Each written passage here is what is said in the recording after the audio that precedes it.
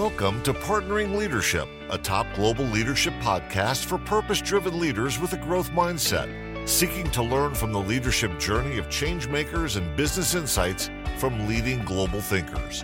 For additional leadership insights and bonus content, visit us at partneringleadership.com. Now here's your host, Mahan Tavakoli. Welcome to Partnering Leadership. I'm really excited this week to be welcoming Mark Schaefer. Mark is a futurist and the best-selling author of some of the world's most beloved marketing books. He's author of the world's first book on influencer marketing, Return on Influence, the best-selling book on Twitter, Tao of Twitter, and his books like Content Code, Known, which is how I got to know Mark, and the first book of his that I read, then Marketing Rebellion, both of which are used as assigned texts in more than 50 universities, and his new book, which we spend most of our time talking about, Belonging to the Brand, Why Community is the Last Great Marketing Strategy.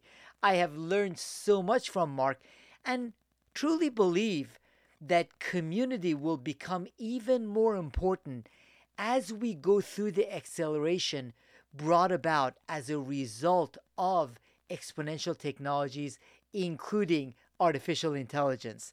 I am sure you will both enjoy the conversation and learn a lot from Mark as well. I also love hearing from you. Keep your comments coming. mahan@mahantavakoli.com. There's a microphone icon on partneringleadership.com. Really enjoy getting those voice messages. Don't forget to follow the podcast on your favorite app. And when you get a chance, leave a rating and review. That will help more people find and benefit from these conversations. Now, here's my conversation with Mark Schaefer. Mark Schaefer, welcome to Partnering Leadership. I am thrilled to have you in this conversation with me. Thank you. I'm delighted. I know we've been connected on social media for a long time, and this is our first conversation. So this is a great day. Mark, actually, I had heard you first on a podcast, and based on that, I read your book, Known, and I fell in love with both the insights you shared in Known, but also with Mark Schaefer as a person. So you've been a thought leader that I have followed since then. I really enjoy the content you create, the books you've written, Marketing Rebellion, and then we'll get a chance to talk about Belonging to the Brand.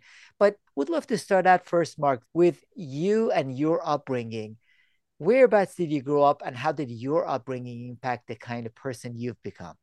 If you see where I am now and you saw where I started, it's a very unexpected trajectory. I grew up in a very modest household in Pittsburgh, a very blue-collar sort of working class neighborhood. I was the oldest of six.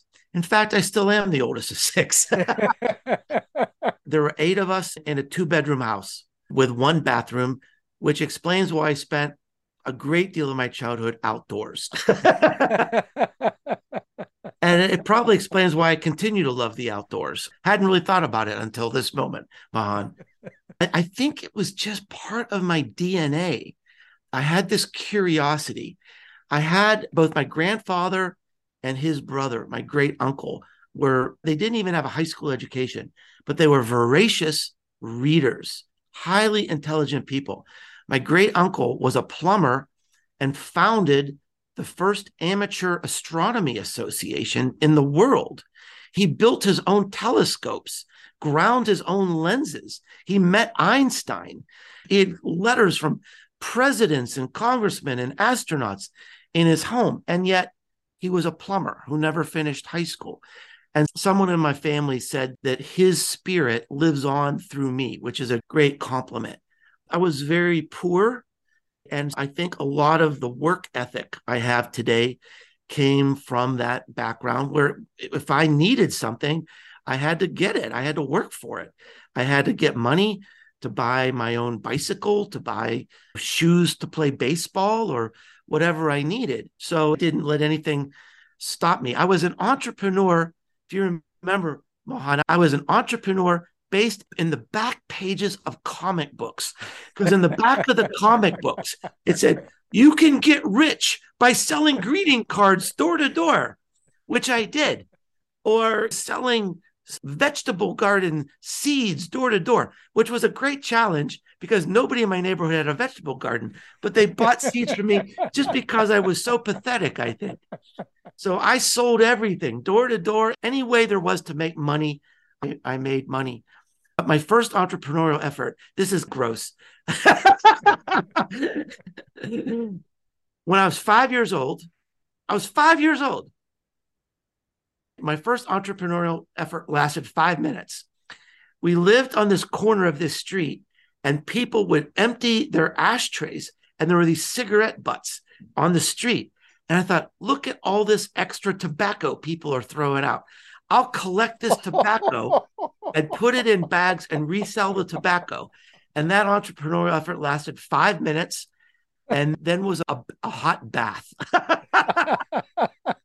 to scrub me down from playing with this trash. But I was always thinking about making money. But it also takes a lot of creativity, Mark. You were seeing opportunity all around you. Which 5 years old. I was hustling, baby. A big part of what I see in you is you are a believer in pull and being magnetic, whether known and a community to me are elements of pull and magnetism. While it sounds as a young person, you also had to do a lot of push in getting your way and making sales. Yeah, definitely. That's a great observation. It really is. I would say personality wise, look, I was in sales out of desperation. You do what you need to do. There was a picture of me. I hadn't thought about this picture for a long time, but there was a picture of me. I love playing baseball, and I couldn't afford baseball shoes. And I was wearing these, I don't even know what you call them. They're like deck shoes, like these olive green. My mother probably got them secondhand at some store, and they probably had a tear in them or something. But I remember being so embarrassed and so ashamed to wear those shoes that I thought, I'm never going to live this way. I've got to buy shoes. And so I was a babysitter. I cut grass. I did everything, newspaper routes, anything I could do, because I just wanted to have enough to get by. And so that drove me for a long time. But my personality, I don't like sales. I'm not good at sales. Some of my entrepreneurial efforts failed because it wasn't that I couldn't do sales, but I wasn't patient enough to do, especially B2B sales. It just wore me down. And I thought, oh my gosh, there's so many more interesting things I'd rather be doing. So thank goodness for the internet and the ability to create a personal brand, because I am truly successful in spite of myself. That by putting content out there, generally in the form of a blog or a podcast episode, putting it out there consistently, generously, and not being afraid to express my humanity, even vulnerability once in a while, that has, like you said, it's attracted a group of people that believe in me and support me and buy my books and hire me to give speeches and workshops and consulting. And so it's worked out great. But I don't know, if I didn't have the internet, I'd probably be shoveling coal someplace. We're all thankful for these opportunities, Mark, but I'm also thankful for you because part of what you've done, both through your example and the stories that you tell and the books that you have written, along with your podcast and your talks, you show people and now organizations how they can become known and build a brand. Before I get to that, there's one other thing I have to touch on, though. You had the opportunity for 3 years to spend time and learn from Peter Drucker. Anyone that knows anything about leadership or management knows Drucker was decades ahead of his time. I still find myself in interacting with clients, Mark, quoting him, and they're like, wow. It really was unbelievable. In the 70s and 80s, he was predicting the economy we have today. So that's what I wanted to get from you, Mark. In interacting with Drucker, what are some of the lasting leadership insights that you got from him? It was just an honor. It was just an unbelievable honor. And I had to really fight to get into the program. I was the youngest person they ever accepted into the program. And they kept rejecting me. And finally, I went to the dean and I said, I want to file an EO complaint. He said, "What do you mean?" I said, "Everybody in this program has silver hair. You need somebody that's young." And finally, I wore him down. And I think I was 28 when I got into the program. Everybody else in the program was like a vice president of something. And it was a full MBA program, but usually like every Saturday or something, Peter Drucker would sit on the edge of his desk and talk about his life and his books and his philosophies. If there's one thing I adopted from him, he had this unbelievable way of distilling complexity to its essence. And I've been very fortunate in being able to do that in my own way as a teacher. And I'll give you an example. One time, someone asked him, they said, "Dr. Drucker, you work with so many different companies. How can you possibly know enough about the plastics industry and the food industry and the entertainment industry that you can go in and do consulting for any of these companies? How do you prepare?" He said, "Oh, it's very simple." He said, "You just look for three things everywhere you go." First, he said, "Is the place clean? Spotlessly clean? Because if it's not clean, that shows a disrespect for the process, for the leadership, for the customers. There's underlying issues there." Number two, I think, was, is there a rhythm to the business? Or is everybody fighting fires? If you're always fighting fires, then that shows there's underlying problems. There should be a rhythm to the business. And number three, he said, 75% of every meeting that you have should be with your customer, either internal or external.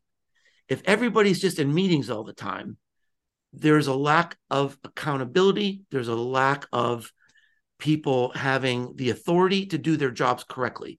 There's a fundamental fear in the organization. So there you have it.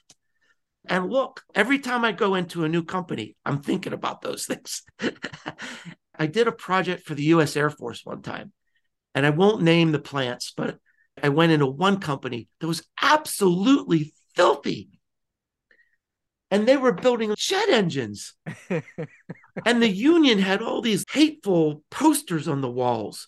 And then I went to another aerospace facility. It was like a surgical room. Everything was white. Which one went out of business? Hello, Dr. Drucker. Even the other point that you mentioned, Mark, in the organizations I work with, a lot of times I have to push them on their meetings, as especially post pandemic, because setting, scheduling, and having meetings became so much easier, that the average professional is spending 23 hours a week in meetings. And it's unbelievable how many meetings they have, and most internal. Now, that said, I first got a chance to get to know you through your book, Known, then Marketing Rebellion. And in there, you had already started talking about the need for a sense of belonging and community. How come you took it to this next step, talking about that sense of belonging and community as being the last marketing strategy? As you said, it really started with the Marketing Rebellion book. There was a chapter in there about belonging and community, and I predicted this would be a major part of marketing going forward. And 1 year after the book came out, we got hit by the pandemic, and people started saying, "Mark, your ideas are coming true." And if you remember, Mahan, how the pandemic started, it was companies creating these ads that said, "We are with you in these unprecedented times." And they couldn't get off the script. They just couldn't get away. And it became ridiculous. And then finally, some of them rolled up their sleeves and actually began to help people to get down in the trenches and say, here are customers, they're suffering, and we've got to do something about this. And this idea of community, connectivity, and collaboration, getting in there with your customers to create something better and to survive together. People were telling me, Mark, your ideas are coming true. Everything you said in this book is coming true. And I knew that was the most important chapter in the book. Then the other thing that just propelled me in this direction, the first thing is that it's needed, it's appropriate, it's an overlooked opportunity, and we need something new now. The second thing was that there was a headline in the New York Times a few years ago that said the loneliest generation. And it talked about how our children are suffering, how there are record levels of isolation and loneliness and depression and even suicide. It wasn't caused by the pandemic. This has been creeping into our society for decades, really, but it was certainly amplified by the pandemic. And once you start getting into the psychology of community, you recognize there's this power to heal. And we need community. We can't really be a fully realized person without community. And I realized, look, this isn't just a marketing strategy. This actually heals people. And I'm not being Pollyannish here by saying, hey, start a community and save the world. I'm a business person. First and foremost, this is a business book with a very good business case, solid, proven, documented business case, not just my opinion. I've got dozens and dozens of research studies backing up every statement I make in this book. However, not only does it work, it heals. And I think that is something to think about. That what if you could create marketing that not only works, but marketing heals? Isn't that a great legacy? Isn't that something you could be proud of every day of your life? Again, I'm a business person, and there's no reason to look at this other than a solid business book. You can enjoy it that way. But I also say you can really do something good here. I wonder, Mark, is this something that all size and types of organizations can do, or is it unique to larger brands? The biggest community I profile in the book is probably Twitch, with millions and millions of users. The smallest community I profile in the book has 30 people in it. It's a real estate company in Jacksonville, Florida, that drove $40 million worth of revenue from 30 people in their community. There are massive companies that I mentioned in the book, like Salesforce, like Lego, like Nike. And then there's an original case study in the book that's a stay-at-home mom with 5 kids that built her own business through community.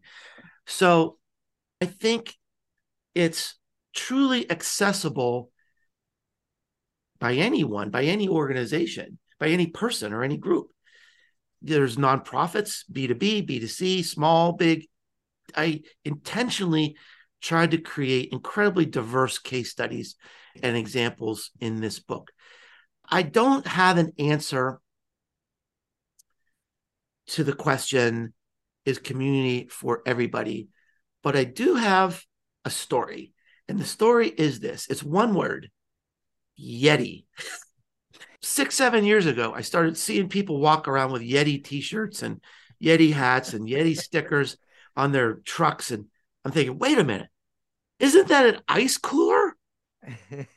And they've created, in the first 5 years of that company, no advertising, 100% community, word of mouth driven, period. If you can do that, if you can have that massive, exciting success, creating community for an ice cooler,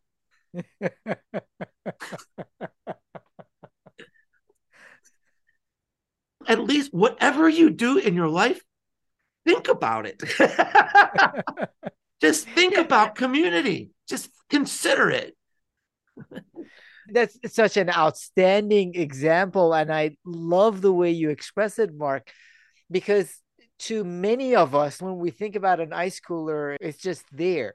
But in creating community, you are able to engage people that are loyal to that brand, are able to build on each other. Now, part of the question that comes to my mind along these lines, Mark, is that there isn't a day that goes by that I don't get an email of a different community to join. A lot of people seem to have found their view that community is the way to quickly monetize. So they're putting together communities right and left. What differentiates communities that have that purpose that connects to a brand to communities that are just built purely for the purpose of monetization? That's the number one reason why communities fail, because they're designed to meet a quarterly sales goal. And that's not a reason for people to gather. And so I spend a lot of time talking about this in the book because it's so important. I talk about the importance of culture. I talk about the importance of purpose. A successful community really comes when the purpose of the company, which is different than your marketing plan or your points of differentiation. An example would be Patagonia, when the purpose intersects with a purpose where some group of customers want to take a stand on something. So I have a friend who says, I will only buy Patagonia clothes, and they're expensive because he believes in this mission of this company with every fiber of his body. And when someone from Patagonia makes some statement about the environment, you believe it 100% because that's what they stand for. So the idea is to think about, where does your company come from? Why does it exist? How did it start? What does it stand for? What could you create in this world that's better if you had your customers doing it with you? And that's where the magic can happen. You don't have to necessarily be perfect right off the bat, because typically what will happen is once a community starts to grow, the community say, we want to go in this direction, we want to go in that direction. And it's vital and it's growing and you're learning as a brand and adjusting as a brand. But you need to start in a place of, what do we stand for, that we could do a better job standing for this if we had our customers or our fans or our audience along for the ride with us. That's beautifully put. So that purpose is a core reason behind that community. The same way people who work for the organization can be more motivated, can get more meaning out of their jobs if they're aligned with a clearly articulated purpose of the organization. What you're saying is that same purpose can galvanize and pull together a community that supports the purpose. So the purpose is what keeps them together. Yeah, that's exactly right. And the purpose will probably change over time because the world changes over time. It'll adjust and shift a little bit year by year, but you want that to happen in a community because it keeps you relevant as a brand. So, Mark, one of the challenges I've seen with a couple of communities that are well aligned with purpose is the lack of comfort in allowing the community to guide where the community goes. So I'll give you a quick example in that the most robust community I'm involved with is Leadership Greater Washington. I actually had the opportunity to serve as board chair of the organization for a couple of years, on the board for many. And it's a thriving community. I have to tell you, though, it is very uncomfortable for whether it was for the board when we were having conversations or for the team members to allow the community to go where the community wants to go. So Yeah. there's still a desire for not top down coordination, but it's the thinking is it's our brand. We need to make sure we know what people are saying, doing. What are your thoughts with respect to the balance between letting the community thrive and maintaining some alignments? That's a great question. I know you're a leadership geek, and so am I. And I love studying leadership and reading about leadership. And when you get into a community, all that sort of goes out the door. And in a good way. I have a master's degree in applied behavioral sciences. One of the things I learned is that your mental framework is basically established by about the time you're 15 years old. So when people say think out of the box, yeah, you can't really. But where breakthrough ideas and innovation comes is when you combine the boxes. That's the power of community. And you have to have a lot of courage and a lot of humility to step back and let that happen. There's lots of examples in the book where people are coming from a traditional leadership structure and then they're thrust into this community role and they're saying, holy cow, this is so humbling. I have to like reimagine what this is about because they don't listen to me. Here's the greatest example, I think. I have a community. By the way, it's free, it's open. I invite you to come in. It's anybody can write me an email and it's on my website. And you can join this community. It's free and it's open. And we're learning about the future of marketing together. So I started this community. I thought people are going to be interested in learning the things I'm interested in, like writing and public speaking and personal branding. So I created these little chat rooms, and those are the emptiest chat rooms on the whole site. They said, no, the future of marketing is in the metaverse and in NFTs and in Web3 and in AI. And that's where we went. And my life is so much richer for it. Every article I write, every speech I give started with a conversation or an idea from this beautiful community that I'm privileged to be part of now. But leading it is weird. It is weird because you just got to give up a lot of ideas about what leadership means. The greatest gift a leader can give to a community is to, number one, assure a safe place, be the shepherd of the culture. And the culture in my community, it's kind, it's generous, it's validating, and there's zero tolerance for toxicity. That's number one. And number two, my role is to dispense status, is to acknowledge people and see people and reward people, because status is an engine of community. If you think you can go to a place and have a chance to be heard, that's going to keep you coming back. Beautifully put, Mark. It does take tremendous humility. Yes. And it is scary. I'm still figuring out day by day. There's an example in the book of a guy, he had a B2B marketing agency, and he's created this community that's so big and so successful. It's bigger and more profitable than his business. The community has become the business, and he's all into this thing. And he said, I'm just like reinventing myself every day, learning how to be a leader in this environment.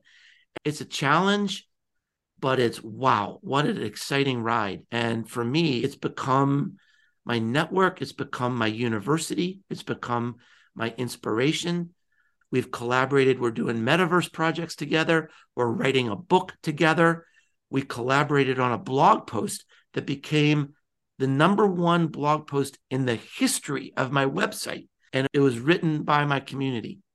That's outstanding. So, in addition to having that purpose, Mark, along with guiding principles, it sounds for you, kindness, lack of toxicity, celebrating people are all part of it. Are there any other things that thriving communities and community like yours would have in common? I think there's got to be a level of conversation and or activities that keep people engaged. And from a marketing perspective, that's where one of the values is derived. We haven't really talked about this directly, but let me mention it briefly. That the thing that's unique about this book I wrote, Belonging to the Brand, isn't community is an old idea. The unique perspective is that this is the first book that's addressed this from a brand marketing perspective, that we've got all this vast value of brand marketing that's being left on the table because we haven't considered community as part of this brand marketing portfolio. I've been to, I don't know how many marketing conferences in my life. I have never been to a conference where community was a discussion topic or a track at an event. And it's just staring us right in the face. Now, let's get specifically to your question. So there's all this brand value about collaboration, co-creation, trust, speed of information, collecting information, cultural relevance, on and on. I think one of the most interesting values is brand advocacy. When there's something going on in the community that's so interesting, so unmissable, that it starts to be shared outside the community, then people say, wow, I want to be part of that brand. I want to belong to that. And now your community grows and you get more diversity and more views. And it's very interesting and exciting. User-generated content, brand advocacy, that's better than any advertising you could ever have. People don't believe ads. They don't believe messaging or PR spin. We believe each other. And when our family and friends said, look what's happening in this community, I'm learning so much, they're going to believe it. We have experiments in the metaverse in our community. And over the holidays, it was winter. So we did this metaverse party on a fake digital ski slope. Yeah, I had to explain to my wife why I bought a fake penthouse in the metaverse. What is this thing on our credit card? What is this thing you bought? Oh, it's fake. It's just a fake. It's a fake pet. It's cool. Got a bar. Has a fake bar. It has a fake swimming pool. She was unconvinced, my friend. She was unconvinced. But anyway, so there we were, sitting in a fake hot tub with our clothes on. First, we learned how to clap in the metaverse. That was a big breakthrough. And so now we're in the hot tub, me and people from all around the world, Australia, Belgium, Ireland, England, Canada. We're all sitting in this hot tub, having a laugh as the sun sets over fake mountains. But it was absolutely beautiful. And people took pictures of this and it went all over the internet because it was so much fun and it was sublime to be sitting with people all around the world. It was fake, but it was a beautiful scene and it was sublime and it was beautiful and it was a meaningful moment. And people shared that all over the internet and people said, I want to be part of that. How do I get involved? I want to experience this. And I didn't even organize this thing. But through the love and the commitment of people in the community, this emotion and this connection and this power is going outside the community. And that's what will sustain the community over time. You have a beautiful visual in your book describing the emotional continuum and differentiating between when we have an audience, Yeah. or many of the social media interactions that we have, whether as individuals or organizations have, down to then a community. So, what is that difference between having an audience that is paying attention to you or listening to you to having an engaged community? It gets down to this fundamental idea of what we're trying to do as a brand is we want to be seen, we want to be discovered, we want to be heard, we want to create this emotion. And we used to do that through advertising.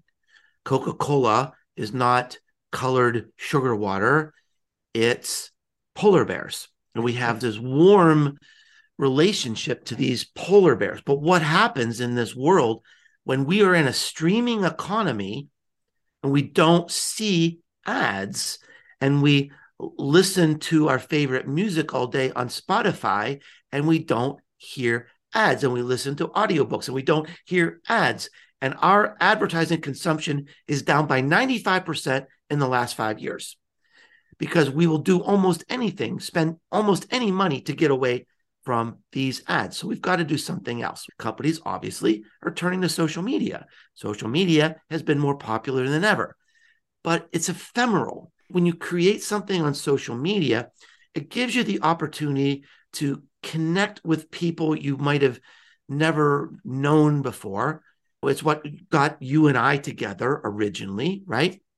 Now, the beautiful thing is we can hopefully bring these people from social media into our audience. Our audience is someone that has subscribed to our podcast or our blog or our TikTok channel or a video. So now here, look at this. Here's you and me. We're collaborating. We're creating content together. It's taking our emotional connection to a new level because we've never done that before. So that is awesome. Audience creates an important new emotional level of connection. But that's where most brands stop. They're creating podcasts and all this content. They're flooding the world with content, but they're not bringing their audience into community. Let's keep going with me and you. What if you come into my community? Now I'm going to be hearing about you every day. I'm going to see you every day. You're going to create relationships with other people in my community, these friendships. So now it's not just about me and you. You belong to my brand because of the love you have for other people. It creates this emotional switching costs. I can't leave Mark's community. I can't leave Mark because I've got all these other friends here. Boom. It's the ultimate marketing. It's marketing without marketing because, my friend, I will never have to show you an ad again. I will never have to show you a piece of branded content. I will never have to spend a dime on SEO because you're in my community and you love it there and you believe in me and what I do. And you'll buy everything I put out there because you're part of this thing. Part of what you said really resonated with me. In addition to all of that value, it becomes really sticky because of all of those relationships. So there is a connection to the community and to the brand, but it's the relationships that make it really Well, sticky. it is. And that's a keen observation. And perhaps you read that point in my book. I went down so many deep academic rabbit holes here. I was reading stuff that was so over my head. But I learned a lot. One of the most rewarding things that's happening, Mahan, is that, look, it's intimidating for me to write a book about community when there have been people working in communities for 20 years. And the people are reading this book and they're saying, Mark, we love this book because you're teaching us things about community we didn't even know about. And it's giving us a new energy. It's giving us a new vision of what we need to do with the community. And one of those ideas is this psychological idea that the bonds that are created among new friends in a community, that emotion transfers to the brand. So you're making new friends, but it's bonding you. You are belonging to the brand because of the friendships. It creates that emotional switching cost. I can't leave Microsoft, Nike, Lego, IKEA, Mahan's community, because that means I leave my friends. I'm always going to be here. This is where I belong. And that is almost completely overlooked by organizations today. 70% of communities are transactional. It's customer self-service, which is fine, but they're missing all the emotional value that it's right there. It's the most overlooked opportunity in the history of marketing. It's right there staring us at the face. So hopefully this book will just whack people out of their slumber. I have no doubt it will, Mark. And as a person that is a big advocate of measurements, I love objectives and key results, work with a lot of clients on it, really see tremendous value in it. There are things like community don't necessarily lend themselves to short-term measures. And that's why when you understand it, then you aren't going to be looking for quarterly measures that after a few quarters then show you no, there hasn't been a return on investments. Go back to previous strategies. So I think this is where sometimes the wrong measures Yeah. get us in trouble when we are looking at creating real value that has long-term impact on the brand. Yeah. And I think that's one of the most valuable chapters in my book. I believe it's chapter 10. And I thought, gosh, this chapter is so good. It's so important. Maybe I should put it way up front just so I know people will read it. But just the chronology of the book, how it rolls out, it just made sense to put measurement toward the end. But the big idea is that if you look at a community through the lens of brand marketing, you should measure it through the lens of brand marketing, which means it's almost impossible to measure it. So just forget it. I'm a measurement geek. Look, you asked me about Peter Drucker. One of his favorite quotes was, you can't manage it if you can't measure it. But we have to look toward other types of measure around the health of the community as leading indicators of sales and success. That's one of the reasons why community has failed, because there's expectation. There's going to be a one-to-one correlation between people in the community and our quarterly sales objectives. And that's just not the way the world works. It's not the way the brand works. We mentioned briefly this idea of Coca-Cola spending millions and millions of dollars on advertising over decades. I gave a talk in Poland before the pandemic, which I love the people of Poland. It was basically the South by Southwest of Poland. I got to speak there twice, and I'll never forget it because they had this massive auditorium. They had these rock star lights and rock star screens. And instead of walking on the stage, they had these steps that you descended down onto the stage. It was just beautiful. And I love Poland. I love the people of Poland. And I said to the audience, whenever I say Coca-Cola, what do you think of? And someone shouted out, polar bears. Even in Poland, people don't think of colored sugar water. They think of polar bears. But the idea is that, does Coca-Cola know how much money comes in because of polar bears? No. Does it sell more Coca-Cola? Yes. Can they measure it? No. That, my friends, is brand marketing.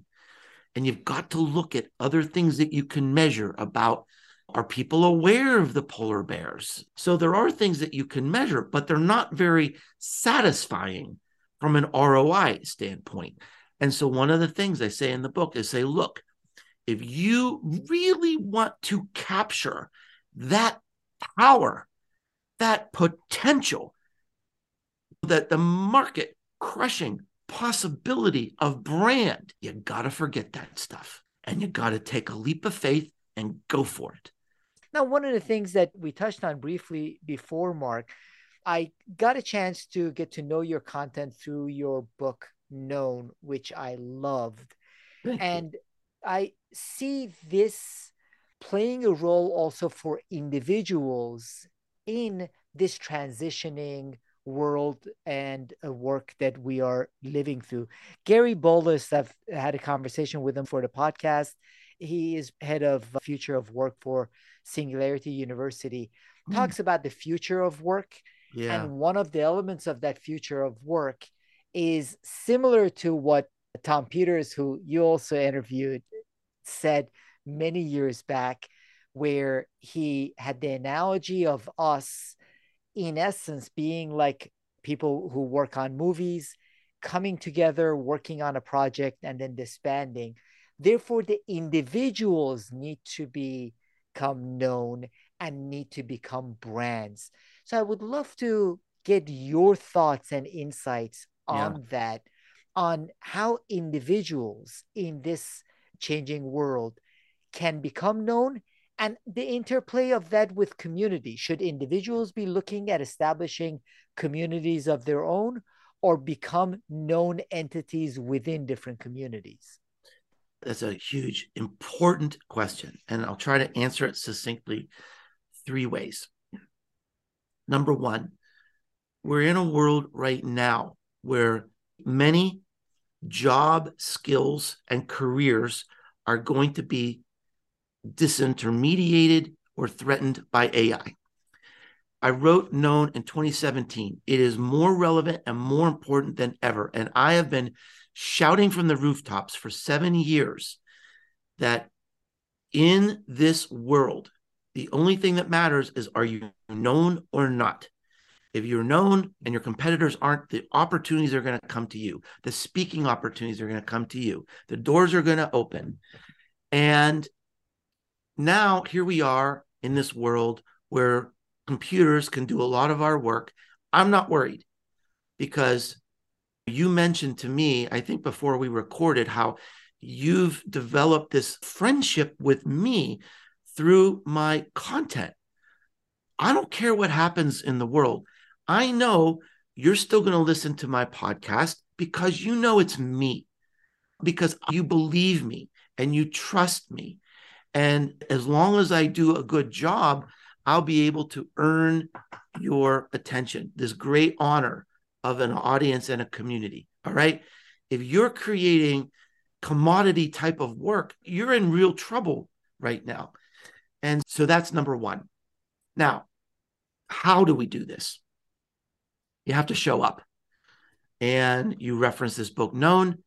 I think if I had to name my greatest contribution to the business world so far, it would be that book. Because every week, someone says, this book changed my life. It works. It's not easy and it's not fast. But if you put in the work, this book gives you the path. If you do the exercises in the book, you'll have a strategy and a plan in the book. And my view is, look, don't just say, I'm going to start creating content, I'm going to be a blogger. Have a plan. Give yourself the very best chance to succeed. That's part two. Part three of your question, how does this relate to community? I think people join a community because there's some level of trust. Many communities begin because there's an individual, there's an authority that embodies trust. I'm going to take a chance on this community. Here's a good example. You said a few minutes ago, you're getting pitched by a lot of communities. Join. They might as well be saying, come watch my TV show. They're all jockeying for your attention. Now, I'm hoping you'll join my community because we do have a connection. And the reason you'll come to my community is because you say, you know what? I've read Mark's books. I listen to his podcast. I'm curious about this community. Maybe I'll take a leap on this because of what this guy stands for. And I do believe it's a community of like-minded, energetic people that are talking about the future. I think I'm going to be comfortable there because Mark says there's no toxicity there. Okay. So from the force of my personal brand, you can grow into this community. However, this community is also turning people into stars because of the new connections, because of the new collaborations. we're writing a book together. That's going to help everyone's personal brand and their dream. And someone said the other day, they said, my career has been transformed by this community because they're learning so much, because she has a picture of herself giving a presentation in the metaverse. And so that is helping her career as a thought leader in her region of the world. So it can be both. I think community can start with that trust and the personal brand. My goal is to make everybody, one of our sayings is, the name of my community is rise above the noise. And one of our sayings is risers rise. We're helping each other. We're on each other's shows. We're helping promote our ideas and our content. And so I want everybody in my community to be a star. I'll do anything I can to help them be a star. So hopefully it works both ways. What a beautiful way to connect those two thoughts, because I see the transformation. And one of the interesting things is I see a lot of executives I interact with that have no clue about the transformation I that's know. coming. Here's the common reaction I get from everybody. I'm excited and terrified. And so it's not too late. If you're not known, you could be left behind. And I'm not saying this to sell books. I'm saying this because literally it's the only thing I know that can differentiate ourselves is the personal brand. Do people know you? Do they like you? Do they trust you? Do they have that emotional connection to you? They're never going to love a bot, at least for the next 18 months. At least for the next 18 months, they're not going to love a bot, but maybe they will. But you still have a chance, I think. It's the only thing that can save you against the bots. Literally, I don't know what other answer there is. I wholeheartedly agree with you, Mark. You've provided both the framework for professionals through known to be able to become the kind of people that others want to associate with and can do well and prosper through these changes. And the same thing for organizations in belonging to the brand, why community is the last great marketing strategy. Now, before finding out how the audience can connect with you, would love to know, in addition to your books, Mark, you've written 10 outstanding books. In addition to your own books, are there any leadership practices or resources you typically find yourself recommending to others? Curiously, Peter Drucker's books are still great. My favorite leadership book is Innovation and Entrepreneurship. I believe he wrote that in 1984, but he correctly predicted the world we live in today, the gig economy. He predicted that in 1984.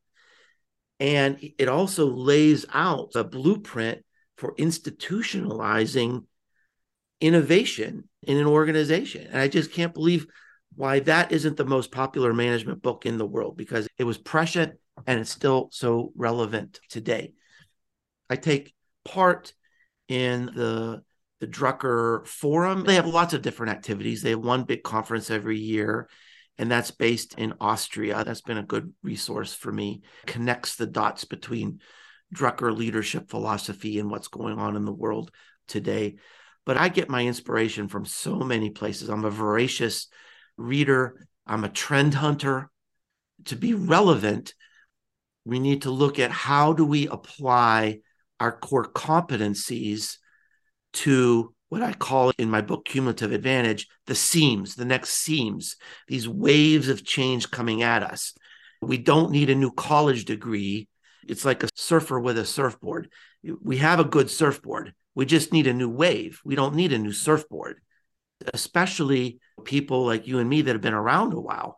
We don't need a new college education. We have a lot of things we're good at. We just need to see how do we apply this to the next trend. And so I'm always looking for trends to help my friends as well as a consultant to say, here's how you could be newly relevant. So I read a very diverse portfolio of publications, everything from Gen Z, technology, environmental things, just to keep track of what are the big touch points that we need to be aware of and leverage and capitalize on as we go forward. Which is why your books, your articles, the newsletter that you send out are of such great value, Mark.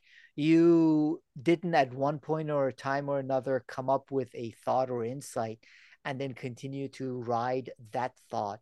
You continue to learn, relearn, and reinvent yourself Mm. and add back to your audience and your community. How can the listeners find out more about you, Mark, and connect with you? It's really easy. I've made it easy because nobody can remember how to spell Schaefer. So it's Businesses Grow. If you can remember Businesses Grow, you can find my podcast, The Marketing Companion. We are now in our 11th year. We're going to have our 10th anniversary. My blog, I've blogged every week for 650 weeks in a row and took a little break for COVID and then blogged for another 120 weeks in a row. So that's consistent. And I love doing that. And that's all free. You can find my books. You can find my events. I have a marketing retreat every year. That is the best thing I've done in my career. And so just check out Businesses Grow and you can find all that amazing stuff. What an incredible treat, Mark. As I mentioned, I love your books, your podcast, and your writing, most especially over the years since I first got to know of you through Known 5 or so years back. I've really appreciated the man and the principles behind these insights. To me, that says as much and adds a lot of value. So I really appreciate you taking your time to share some of your thoughts and insights, both on Known. Marketing Rebellion is also an outstanding book. And your newest belonging to the brand Y Community is the last great marketing strategy. Thank you so much, Mark Schaefer.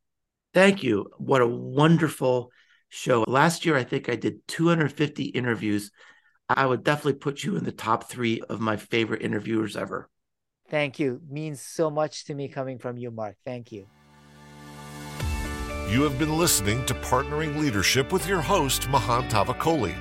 If you enjoyed this episode, please leave a rating and review of the podcast on your favorite podcasting app and forward the conversation to a friend or colleague so you can help more people discover their purpose, grow professionally with meaning, and have a greater impact. For additional leadership insights and bonus content, visit us at partneringleadership.com.